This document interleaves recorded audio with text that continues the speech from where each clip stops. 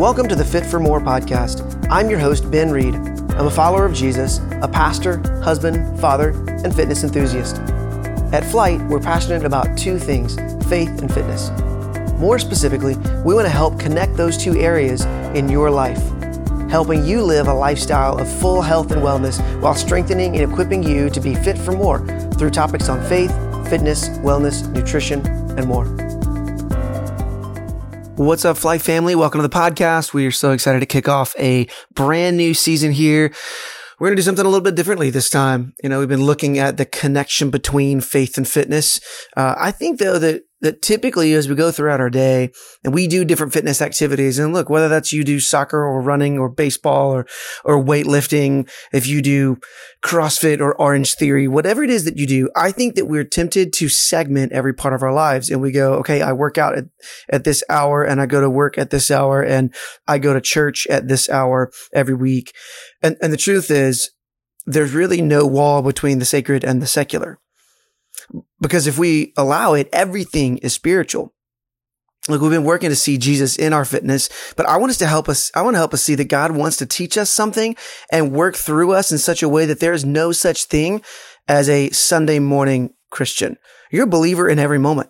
And in every moment, God wants to teach you something. And in every activity, God wants to teach you something. So really the whole point of this season on the podcast is to wake us up, to open our eyes to the truth that God wants to shape us and form us in each of our activities.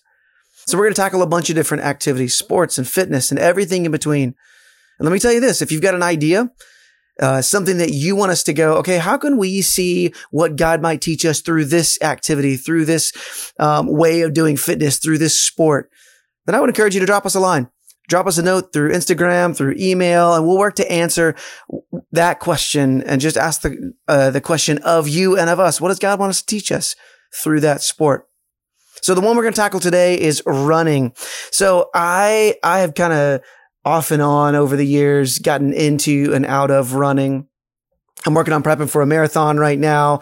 And so I'm pounding the pavement a lot, getting a lot of miles in, and just have been asking myself the question, what does God want to teach me as I'm running? Now, there are tons of things that God teaches me about life because I listen to podcasts and audible books, and I try to absorb information, and that's good. I think if you and your sport allows you to do that, that's great. But what I've been asking myself is, what is the connection between running and our spiritual growth? What's the connection between the way that we run and how God wants to grow us and form us spiritually? So the first is this. It's, if I think I can do it, then I will. If I think I can do it, then I will. Because that's exactly how I approach running. If I think that day that I can run, then I will. If not, then I won't. I won't forget the first time that I ran and it was like really super cold outside and rainy. It was miserable, but I was determined to finish those miles. It was just 3 miles. And then, a few weeks later, when I did 15 miles in the cold rain, I knew I could because I'd previously done it. I've woken up some mornings and just knew that there was no possible way that I couldn't do it today. And so I didn't. So the spiritual connection is how you think is how you live. How you think is how you live. Romans 12, verse 2 says, "Do not conform to the pattern of this world, but be transformed by the renewing of your mind. Then you will be able to test and approve what God's will is, his good, pleasing, and perfect will." I'll read one more verse and then we'll talk about it a little bit. 2 Corinthians 10 verses 3-5. "For though we live in the world, we do not wage war as the world does. The weapons we fight with are not the weapons of the world. On the contrary, they have divine power to demolish strongholds. We demolish arguments and every pretension that sets itself up against the knowledge of God.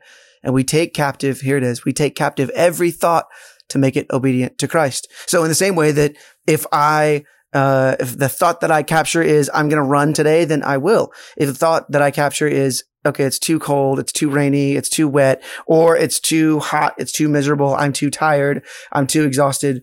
If whatever that I think in that moment, that's how I'll live it out. And what the Apostle Paul in both of these instances is saying is that the way that you think is the way that you live. The way that you think points your feet in a certain direction. What we think in our hearts in turn affects our actions. Jesus confirmed this connection. He said in Matthew 15:19, "For out of the heart come evil thoughts, murder, adultery, sexual immorality, theft, false testimony, slander." So what he's saying here is that murder was a thought before it was an action. Theft here started as an idea before it morphed into an action. We humans act out the condition of our hearts through our lives. Our actions and our lives resemble what we think. So we have to take responsibility for our thoughts. We have to renew our mind and change the way that we think. Philippians 4:8 says, "Finally, brothers, whatever is true, whatever is honorable, whatever is just, whatever is pure, whatever is lovely, whatever is commendable, if there's any excellence, if there's anything worthy of praise, think about these things." So the way that we think changes our actions, whether we're talking about running or our spiritual fitness. Number 2 is this, that my run is as tough as I want it to be. Because look, if I want to sprint, I will. If I want to jog, I will. If I want to go out for an easy run, I can go out for an easy run. If I want to just blow up my quads and my calves, then I'm going to run a whole bunch of wind sprints up a hill. And check this out. 1 Corinthians 9:25-27. "Everyone who competes in the games goes into strict training. They do it to get a crown that will not last, but we do it to get a crown that will last forever. Therefore, I do not run like someone running aimlessly. I do not fight like a boxer beating the air. No, I strike a blow to my body and make it my slave, so that after I've preached to others, I myself will not be disqualified for the prize." Are you taking ownership of your spiritual growth? Or is your spiritual growth owning you? Does the sum total of your relationship with God look like 1 hour of worship on a Sunday morning? Or are you competing as if you're training up for a marathon? I mean, look, I have a plan to train for this marathon. I have a spreadsheet that says I need to run this number of miles on this date at this level of exertion. The question is, do we have a plan like that for our spiritual growth? Or are we letting it, like a boxer, just kind of bowl over us and beat us up with life? Or are we saying, I'm going to train up, just like I'm training for a marathon? How much more important is our spiritual growth than checking the box and saying that we ran a marathon? So do you have a plan for your spiritual growth? Do you have a daily plan? Do you have a mentor? Do you have a coach? Do you have a race day schedule? Are you changing your nutrition when it comes to your spiritual walk with Jesus? Your walk with Jesus can be as intense as you want it to be. Now, Apostle Paul here says that he's competing in a race. The truth is, you're as spiritually disciplined as you want to be. You're as close to Jesus as you want to be. And as far as you run from Jesus, though, here's the great news. You realize he's only one turn back in the right direction.